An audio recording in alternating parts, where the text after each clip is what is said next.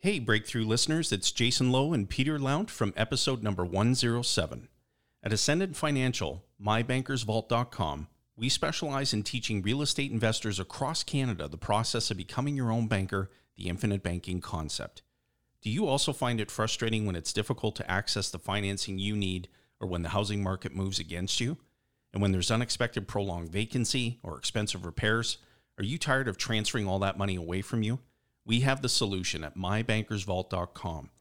By becoming your own banker, anything that you are already doing financially, including real estate investing, is radically improved. Whether utilizing this process for down payments or for entire real estate purchases, becoming your own banker puts you in a position to control the repayment schedule on your loans while enhancing your overall returns. Whether you are brand new to real estate or a seasoned investor, we believe that ready access to money and financial control should be in your hands, not the bank's or a loan officer. We have an exclusive and irresistible package for Breakthrough podcast listeners. If you want the best way to build and deploy capital, easier access to money, better returns, and less headaches, head on over to mybankersvault.com. That's mybankersvault.com. Hey guys, Omar Khan here with Data Trading Co. I wanted to tell you about episode 124 of the Breakthrough Podcast. We currently have a special offer for Breakthrough Podcast listeners.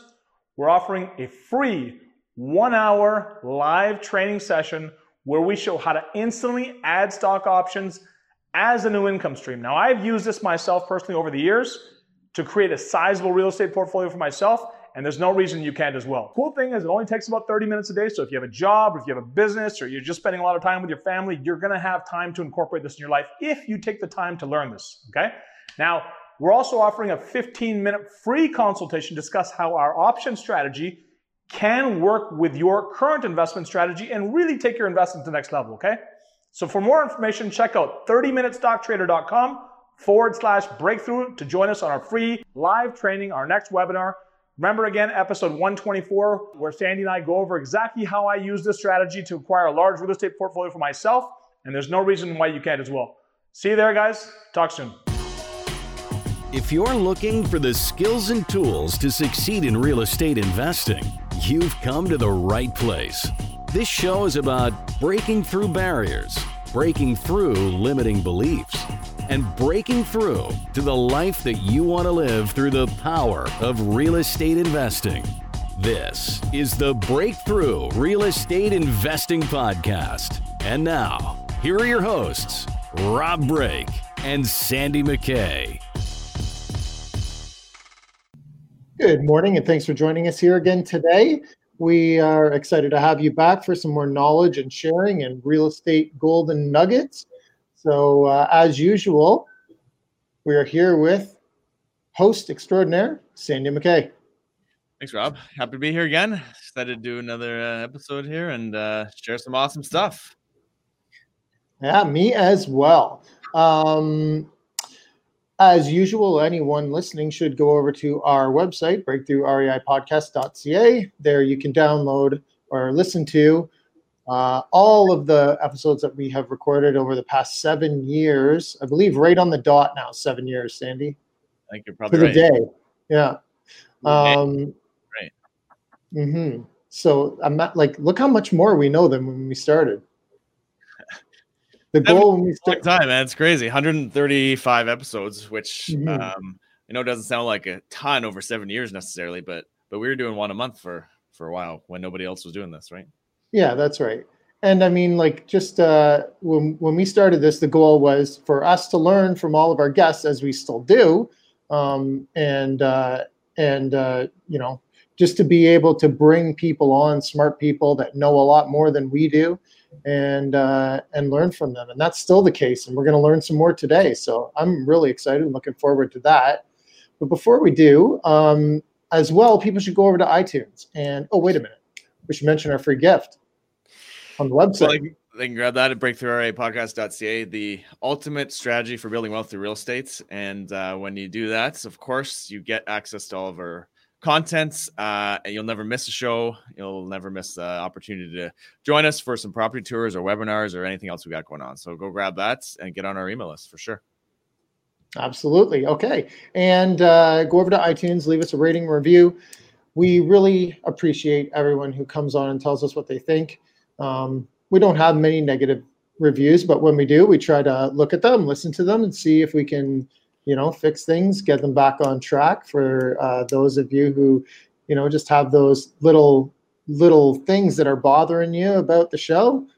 But other than that, we really appreciate everybody's, most of the time, 5-star reviews of the show. It does help us get out there and get other people listening to us. So if you have a chance, go over to iTunes and leave us, your thoughts. Tell us what you think. We appreciate that a lot. Yeah, I don't think we'd be here 7 years later if it weren't for the support of everyone doing that. So really grateful for all that support, and happy to keep things rolling into 2021 with some more great content. I don't know if you saw that, Sandy, but Zolo, Zolo? I saw you shared that. Yeah. Yeah. We got put on their list of the top 27 real estate podcasts as number 5. So that was pretty good. Cool. Happy to see that. We should remind people to go listen on Facebook and or YouTube Live as well, because we do host these audio for 7+ years. We've been doing it on video for, I guess we're getting maybe close to a year, 8-9 months. No, it's got to be a couple of years now. Time flies. Yeah, so people got to go jump on there too, because you can join us live and be on while we're actually here, and you can ask questions live with our guests, and we'd love to see some more interaction that way. So make sure you go like our Facebook page or our YouTube channel, and you can jump into the action that way as well. Exactly. Perfect. Yeah, please do that. We'd love to hear from you while we're doing the show. Okay, well, let's get to our guest, Sandy. Let's do it. We've got the amazing Nikki Calvert here with us today, and we're going to talk with her a lot about analyzing markets, how you are able to invest in different ways in different markets, different strategies to implement, etc. Nikki's coming to us today from beautiful London, Ontario. Welcome to the show, Nikki. Thanks, guys. I'm excited to be here, and we'll see how it goes. Yeah, welcome. Okay, well, let's start off by getting you to share a little bit about yourself and your investing journey so far.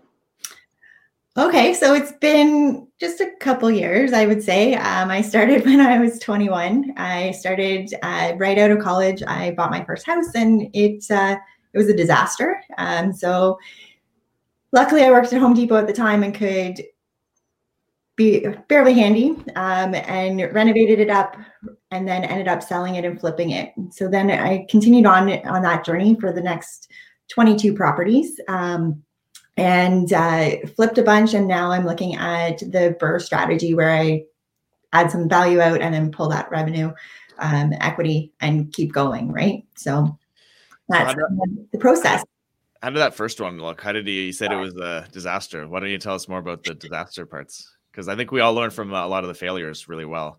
Yeah, I actually luckily made money off of that one, which kept me kind of hungry and kept going with it. But when I walked in, the carpet disintegrated in my hands. We didn't need a key to get in because the front door was broken. The toilet was not attached to the sewage underneath. It just kind of like drained into a crawl space below the house.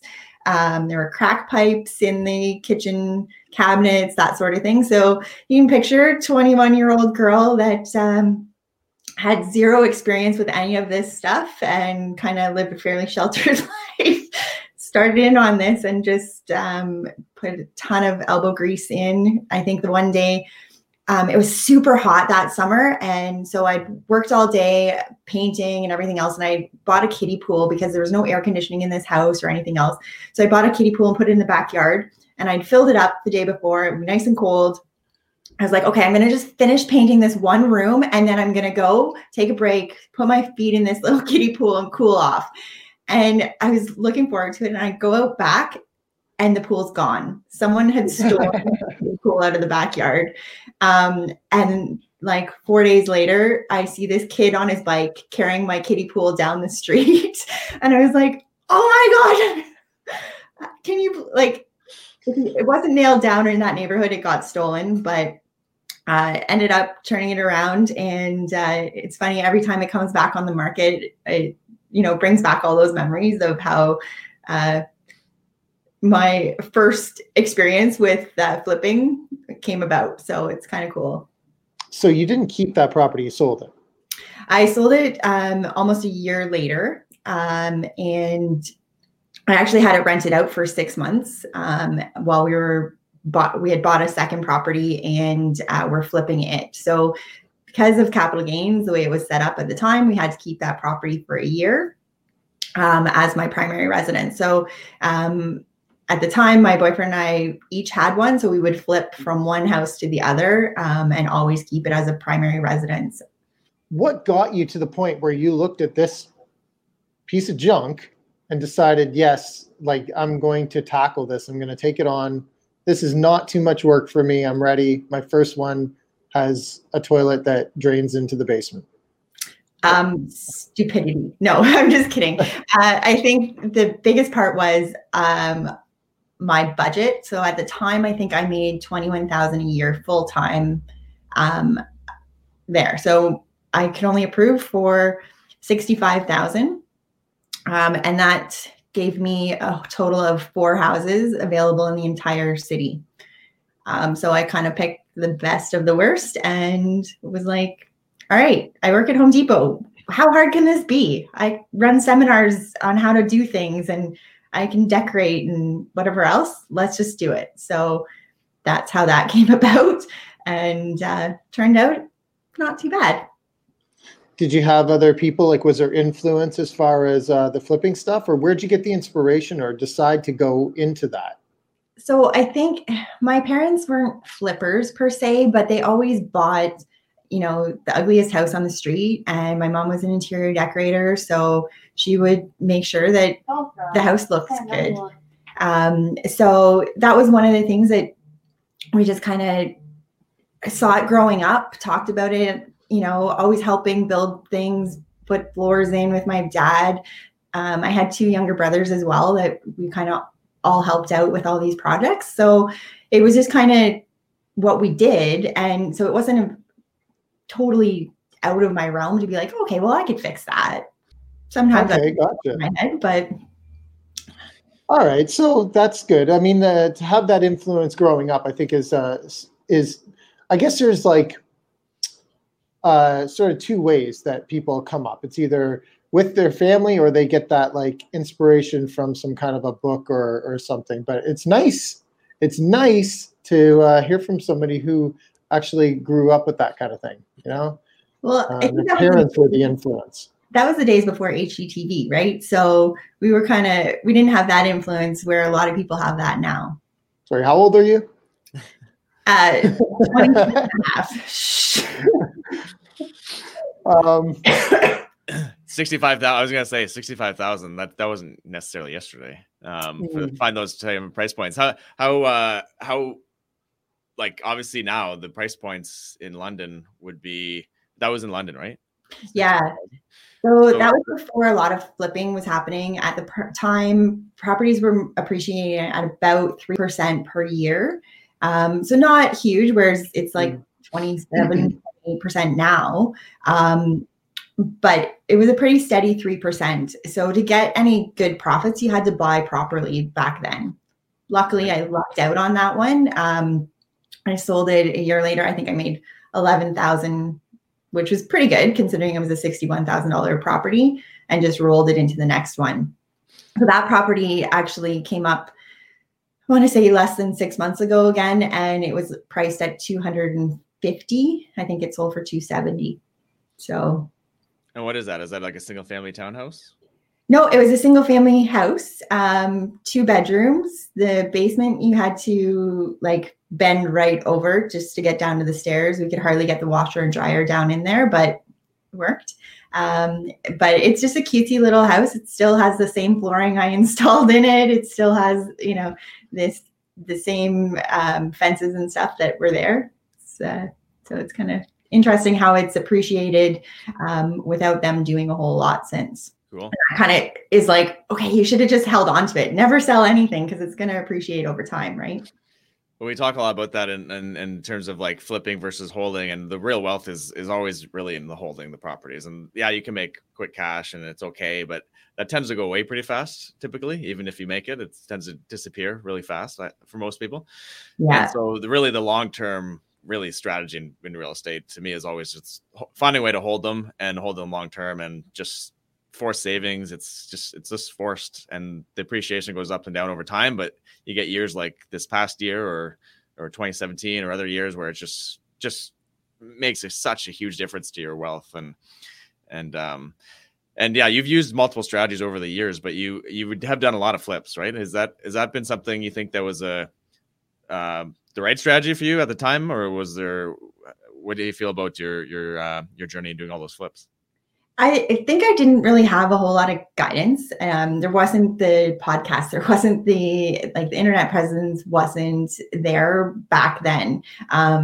When there were dinosaurs and that sort of thing that we hid from. But so I think I did what I could with the income level that we had. And it was I think the big change came about 5 or 6 years ago, where it was like, okay, the mindset was I always had to use my own money. I always had to use my income to get approved on these properties. And it was my primary residence all of the time. So you were really limited to, the full-time hours as a full-time job versus, being able to invest and everything else. So it was really limited to my income level.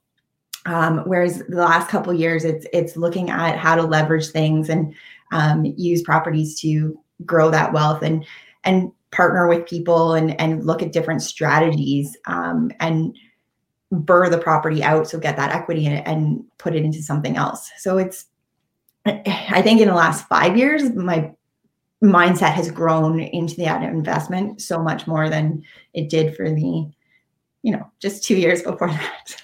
So what about your journey beyond just the actual investment side of things?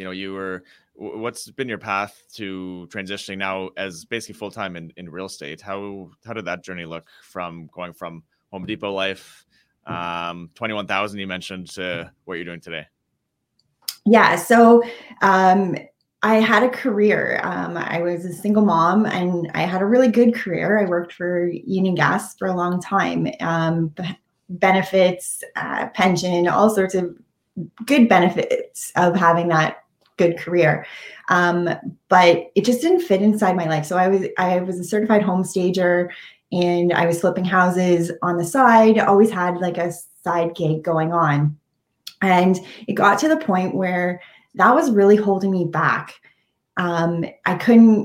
There's just only so much time in a day, and I couldn't spend 8 hours there, be a mom and flip houses and run a business and that sort of thing. So it looked at it, and it was really, as much as that was a great income and security, it was really holding me back to get forward in the goals. So I ended up getting my real estate license, learning more about it, being able to do that. And when I looked at what my career was, I actually dropped that back to part-time at Union Gas and did real estate full-time. It took that dropping to look at that time that I was spending at Union Gas. It was actually costing me more money than what I was making there. When I looked at what I could be doing, and everything else kind of fit together, staging, flipping houses and buying investment properties and a real estate license all work together, whereas Union Gas was actually working against me. Mm-hmm. So I looked at, okay, how do I replace that income, put that in the bank? And then once that year income was in the bank, I dropped it and jumped in to real estate full-time with 2 feet. So, and then today things are completely different.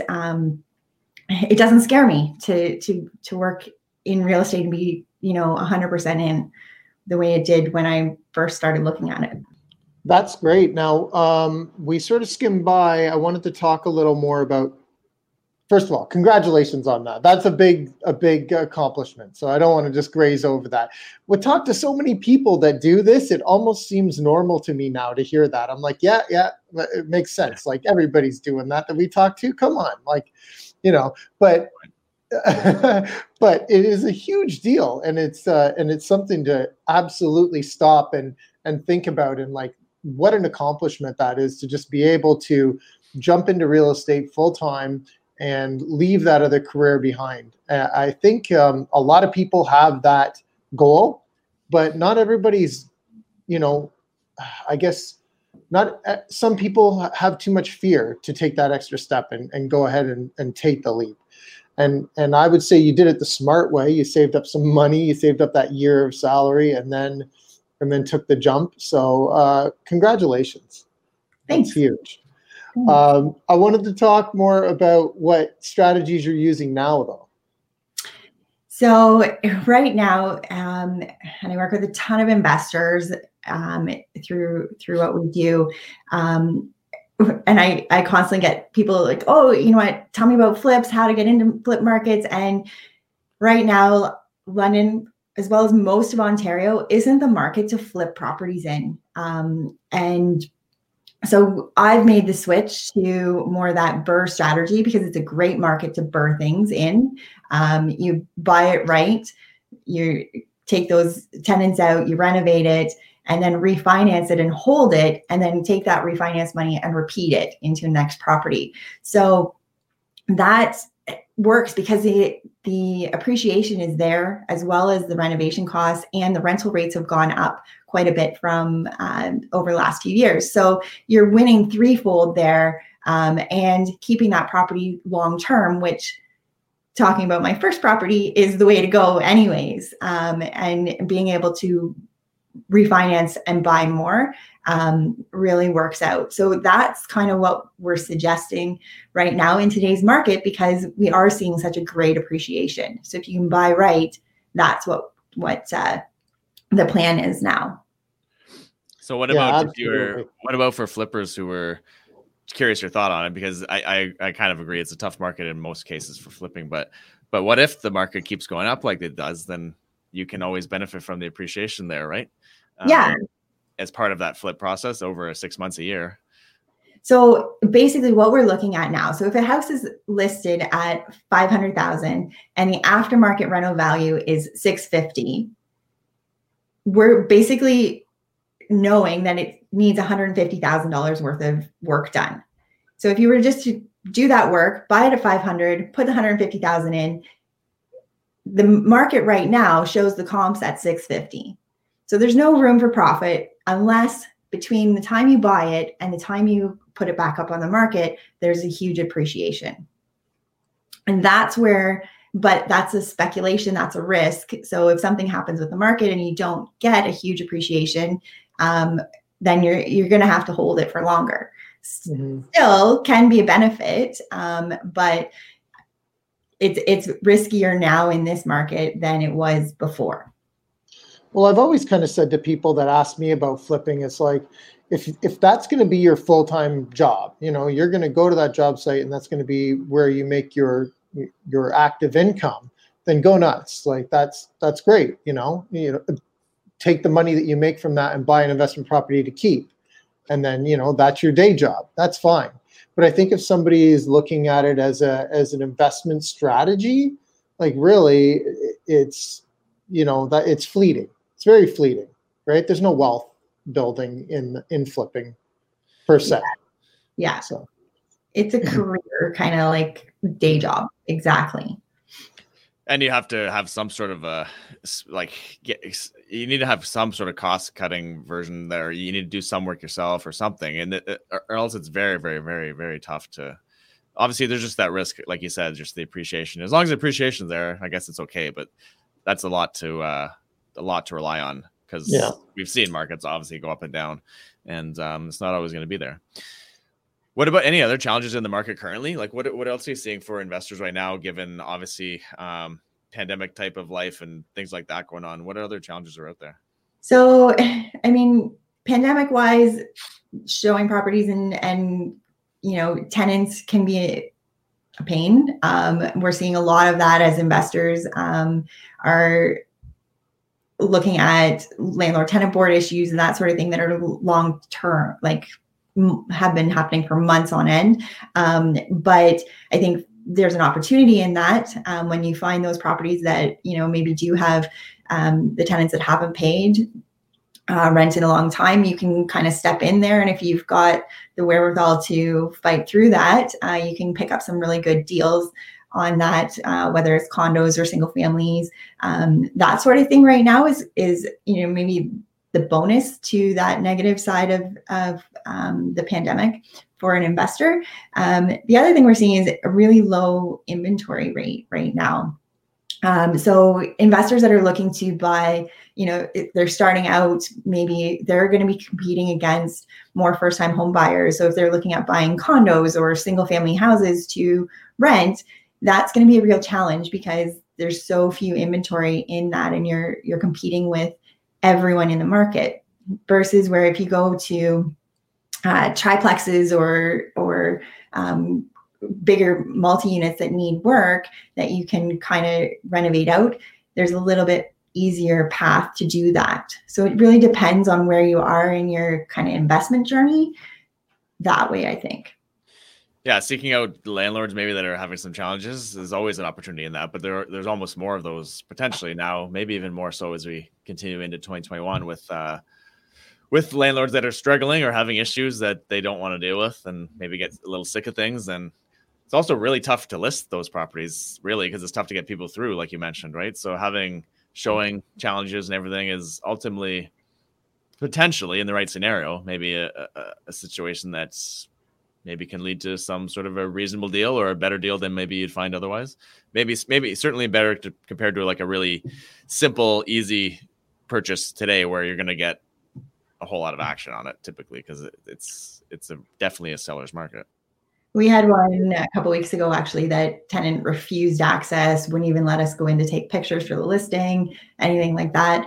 An investor ended up picking that up probably about $70,000 under market value, just because he was willing to take the chance. And I think he's going to come out on top on that one for sure, because he was willing to take that risk where no one else was. What are your thoughts on where we're going with this massive appreciation that we've been seeing in the mortgage rates that everyone's enjoying now? Super low, all-time low mortgage rates. Like, what is your prediction going into next year? Well, I think there's a whole lot. I think it's going to continue on. For one, I know we're here in London. We're a little bit further out from the GTA, but with everyone being able to work from home, our demand has increased. So the appreciation is going to continue going up when we have such a low supply and demand is really high here. So I think until our prices are kind of more on par with Kitchener-Waterloo, Oakville, those kind of areas, I think we're going to continue to go up. And we're quite a ways off of their prices still. So I think we have a lot of room, and I think the appreciation is going to go up quite a bit. Yeah, London's like and being a pretty big market too. It's like one of the last. It's probably the first one that seems affordable. I would say as you drive down the 401 there towards Windsor and Detroit and that. I think it's probably the first one that feels a little bit affordable still. Kitchener-Waterloo seems. I know Hamilton. A lot of people feel it's out of reach for a lot of people that are like first time buyers and that. Probably I don't know if it's kind of somewhat like Peterborough, maybe Rob, out your way, but. It feels a little bit affordable, even though it's. Durham's getting there, I think. But I mean, I feel like I'm looking at it from like I have an anchored type attitude towards that. I'm anchoring myself in the way that things were like last year. And then when you see this incredible appreciation, it's hard to imagine being on par with myself when I entered the investment market. Right? Somebody else who had been in it for 10 years might have been just pulling their hair out saying, oh my God, I'm never going to find a deal again. But when I started out, I was thinking, these are great prices. There's only up from here. So I think it's tough, man. It's all about perspective, I suppose. And I think that there's, if you listen to our interview with Dion Begg that we did a couple of months ago now, he explains that look at it as your child's, nest egg or whatever. Look, not a nest egg, but look at it as a investment for your child's future, right? Instead of maybe even something that's going to possibly make you money every month. Hopefully it does. I think that there's still deals like that out there, but people take their hard-earned income and they put it into a fund for their children. If you look at it that way, it's going to return exponentially, regardless of the prices. That you're looking at now. It's just it's really tough. It's hard to say, but but I do think that there's opportunities everywhere. You just got to look a little harder for them now, maybe. I think too, people were really set on, oh, I need this amount of cap rate. I need this amount here. And you're like, wait a minute, let's just look at the numbers. If you can just get it to break even, or even if you're $100-200 a month into it, in 2 years, the rental rates are going to be that much higher. The appreciation is going to be that much higher. And it's going to go back to those great numbers. So people were very much like, no, I have to cash flow X amount before, and are now looking at it going, oh, there's nothing available. And yet people are still coming in and buying it, and they are still making money on it in the next 5 years. So you have to it's not a short-term, quick fix right now. It's making it look at that a little bit longer term, but you're going to make money. It's always gone up historically. I mean, there's these little tiny bumps in the road, but on long term, it's always going up. And anyone that was around 20 years ago is like, I should never have sold those properties that I had. They're worth so much more now, right? So just get in the market now is the key. That property worth 250 or 270, you said now it's not going back to 65 grand. That's no, not ever. Right, it's probably not ever going back to 200 grand, let alone 65. Did you make a little bit of money selling it? Yeah, I did. So not only that, it covered itself for the 6 months. So there was that. And then I made some and rolled it into the next property, which we made $100,000 on the next one. So it made sense. It gave me that extra. I mean, when I started out at 21, I had $4,000 to work with, right, as a down payment. So it did get me to roll into the next one, and we were able to make much better money on the next one. What are some other things to consider? Like you were mentioning there about even being maybe negative cash flow, but I mean, I agree. I'm definitely a big believer in cash flow. I think that's important. If you're building out a portfolio, it's less important, I find, if you're just buying one or two properties, right? And maybe you have one child and you're buying one property for their, whatever you want to call it, education fund or wedding gift or something. I don't know, but it's less important. Buying for cash flow, if you're buying 100 properties, is, you don't want 100 negatively cash flowing properties, but it all depends on your specific situation, right? And there's so many ways to do this game. There's not one generic path. There's not one generic strategy. There's not one great market that's better than everywhere else. But what are some of the other factors there to consider when people are looking at different markets or different strategies? Like, how do you actually figure out I think a lot of people get lost in this person does it this way or that person does that way, and it's shiny object syndrome all over the place. But how do you actually figure that out? How do you weigh all those factors? What do you look for? Well, I think it's very personal too, right? Like some investors are very just numbers driven. Doesn't matter who's in there, what tenant's in there, nothing. It doesn't matter. Others are no, I want to be this type of landlord. I want to have this type of tenant. And I want to live in this type of area kind of thing. So it's very personal, I think, when we're kind of looking at what's available. But it's funny, we're talking about the negative cash flow. I have one of my units, I think I'm now, with the way taxes have gone up and everything else, I'm about $250 a month in the negative. So it's a negative cash flow for me. But I bought that property 2 years ago. So if we look at, let's say, $200 a month for $2,400 a year, that's my $2,400 a year I'm investing into that property. I bought it for $140,000 2 years ago. It's now worth $320,000. So that $2,400 a month or $2,400 a year that I'm putting in has made me close to $150,000 to $200,000 in equity. Absolutely. Yeah. Right. So is that worth it? What other investment can you put in $2,400 a year and come out with 100? Right.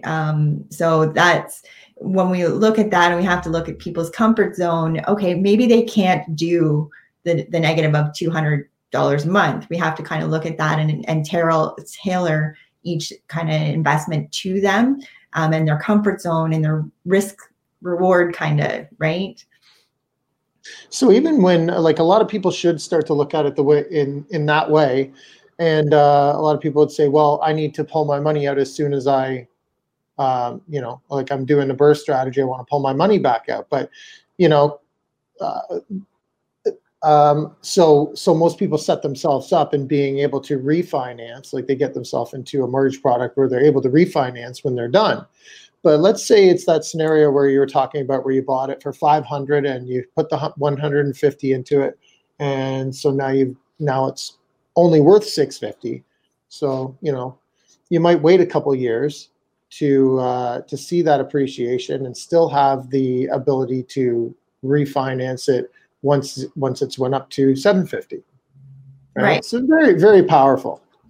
Yeah. Yeah. What other options are out there currently? Just find anything else? I know you're working on something kind of interesting out there. Why don't we talk about that one a little bit? Yeah. So I have a really awesome property it's now 89 units. They've added in a unit as of January 1st. And it's basically a low-income housing building. There's 2 buildings on them. They're both less than 7 years old. They've got solar income. They've got really low expenses because they've got the rainwater recovery that does the in-floor heating as well. So super efficient buildings. And they've got these low-income housing grants on them. So they're in this program for the next 20 and 25 years. The city has given this forgivable loan basically on these properties. And the plan is the city wants to keep them in the low-income housing program. So when those ones are close to their expiration, they're looking at doing another influx of about $100,000 per door. So when you've got 89 doors and I think 86 of them are in the program, you're looking at another $8.6 million cash flow lump sum put into these properties. So it's a long-term, like when we talk about buy and hold, this is that long-term property. So it's got, a bunch of different options with it where, you let this low-income housing grant kind of end and slowly switch it over into market rents that would be, by that point, probably 3 or 4 times what they are right now. So if you're, it's making money now, I think it makes close to $450,000 a year profit right now. You're looking at putting it into regular market rents. Your rent is going to go up and your income is going to go way up. The other option is you could probably sell it off as condos. And right now we look at each one of those doors is probably over $200,000 per door if you condoized it. So right now, even that market value puts it at about 17 mil. And then the other option is to take on the low income housing grant and just take in that extra 8.6 million at that end date and continue doing what you're doing. So right now it's listed at 10.5 million. It's a really cool opportunity and we don't see a ton of these buildings. I think we'll see more as the housing shortage continues on, but it's a really kind of interesting way to have this really cool building and have a lot of passive kind of income coming through. That's an interesting opportunity that don't come up very often, but there is a lot of low income housing grants and things like that going on in different cities across Canada. I'm sure definitely I know in Hamilton as well, similar sort of a lot of opportunities like that come up necessarily, but there's similar things going on definitely in the market. And can you explain a little more about what that actually what does that look like in terms of the rents? Are they a certain percentage of fair market or how does that work? Yeah, so depending on the city and the contract that they put on, the rentals are set at between 50 and 60% of market rents. So if they say, okay, a 1-bedroom unit is $1,000, the maximum you can do is $600,000 or $650. So at $650, you can go up with the market rent increase every year, but it's set. the original start point is at that 650.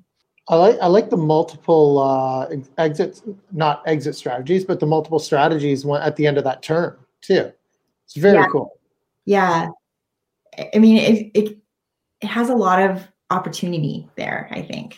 So that's I know that's the longer term outlook on it. I think it's obviously it requires a decent amount of cash to buy something like that out of the gate, but there's a lot of money out there. I think to put something like that together and purchase that, I think like what is the negative side to it? Because it sounds obviously like a home run eventually, although it's a long way out.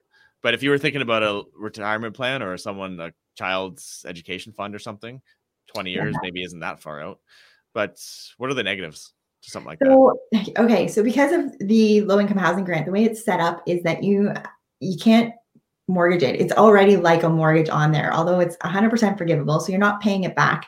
It's letting the time run out on it. So you can't mortgage that portion of it. And if you do, it would be a third mortgage in behind it. So that's the drawback on that.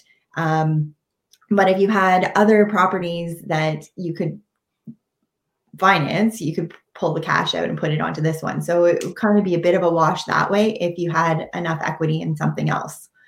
What are some of the options that you're seeing in the market currently for investors? Other than that, is there any other ones?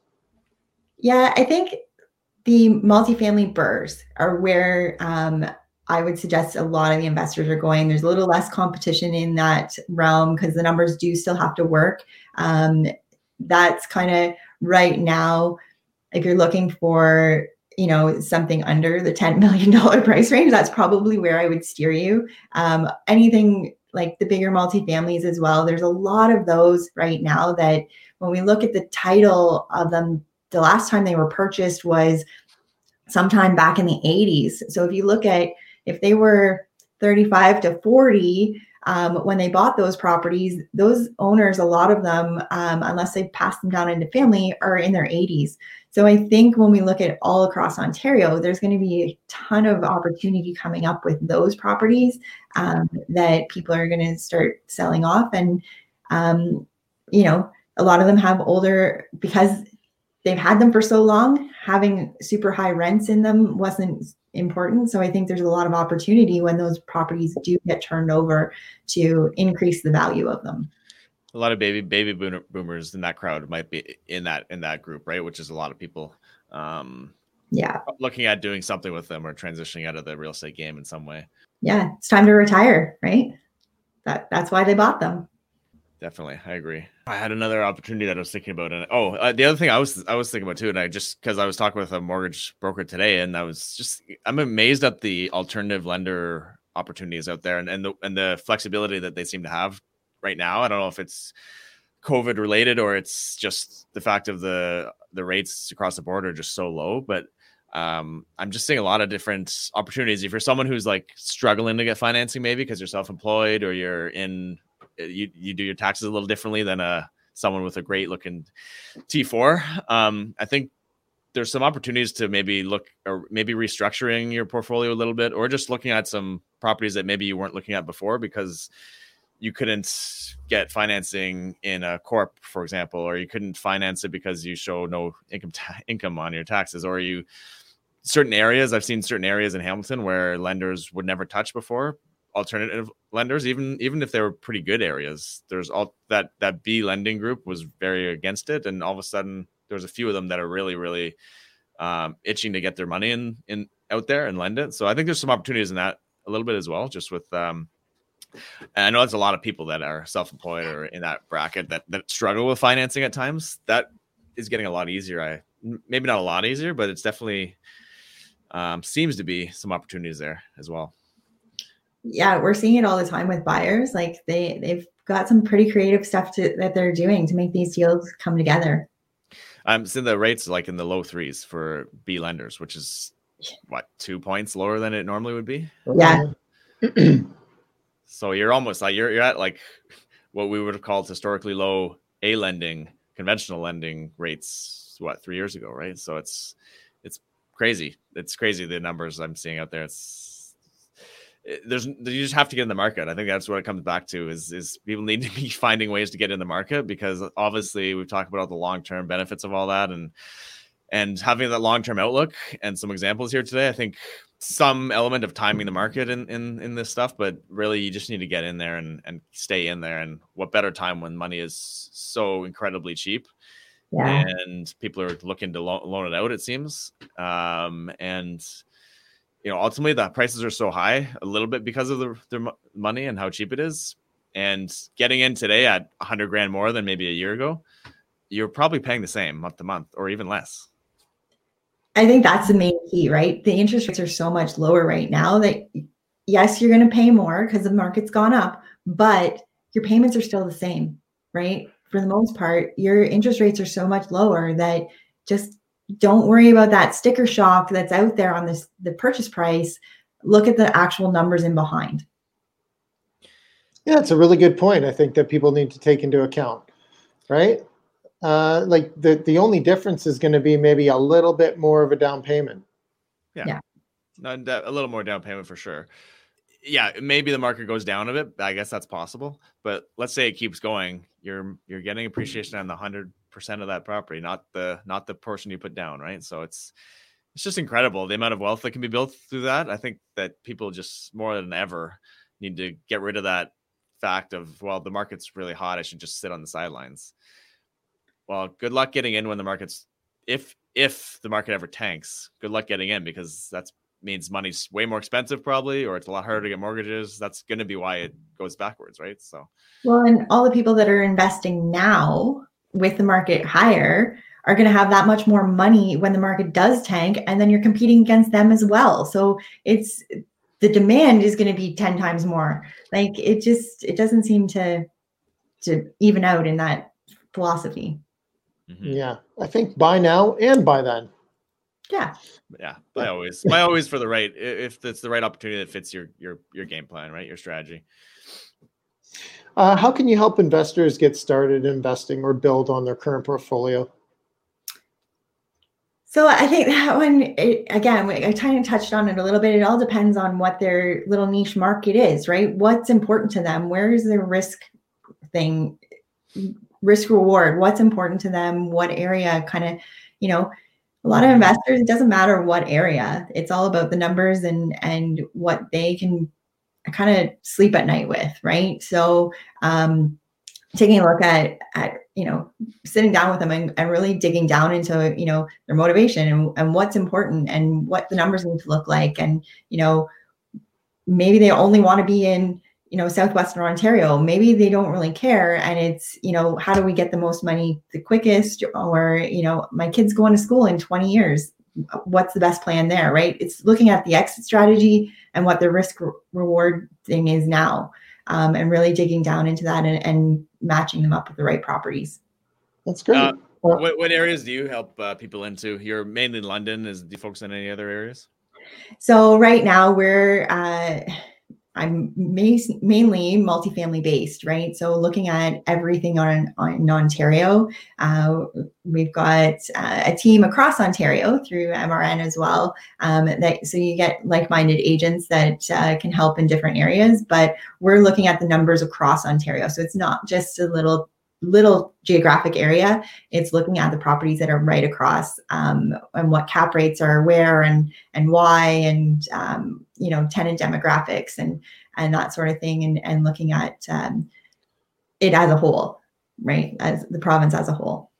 So one more thing on London. What is driving? Like you mentioned a couple things. Is there anything unique in the economy there that's like driving people to go there versus a Kitchener-Waterloo or Hamilton or at Montreal or some other areas in the country? Like what's specifically happening in London there? Because if it seems cool, I don't know as much about it as you do. Obviously, I think it's still a little bit cheaper than everywhere for some reason, but it's got a pretty diverse economy, right?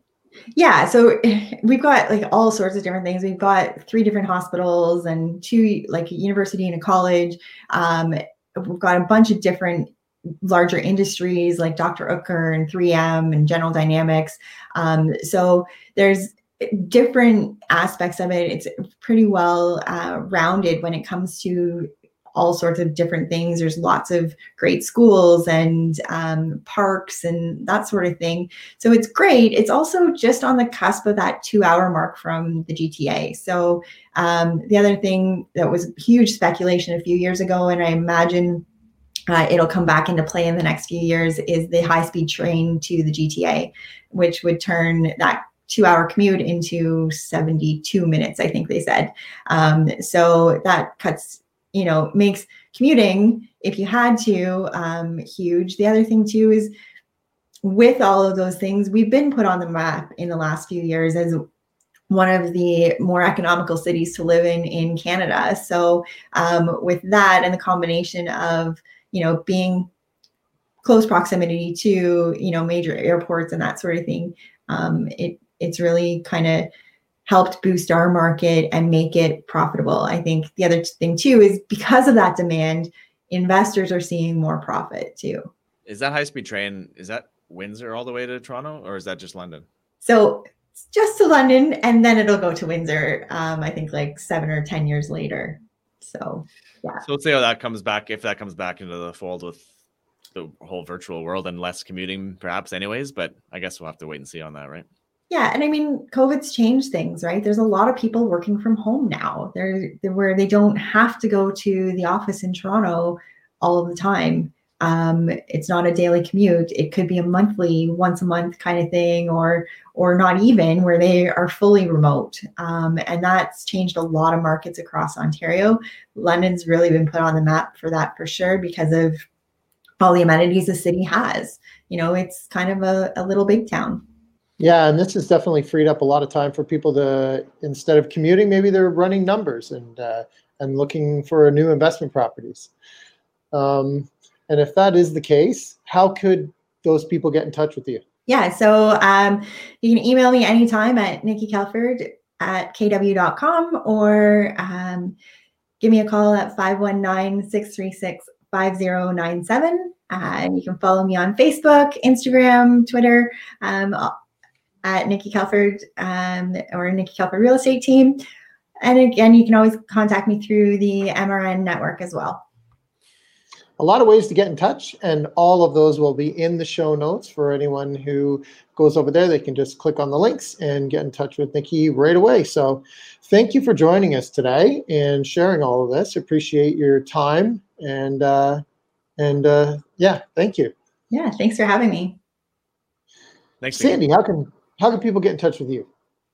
289-389-6846 or sandy@mckayrealtynetwork.com. And people can reach me at rob@mrbreakthrough.ca. All right, everybody, thanks for joining us again today, and we will see you soon.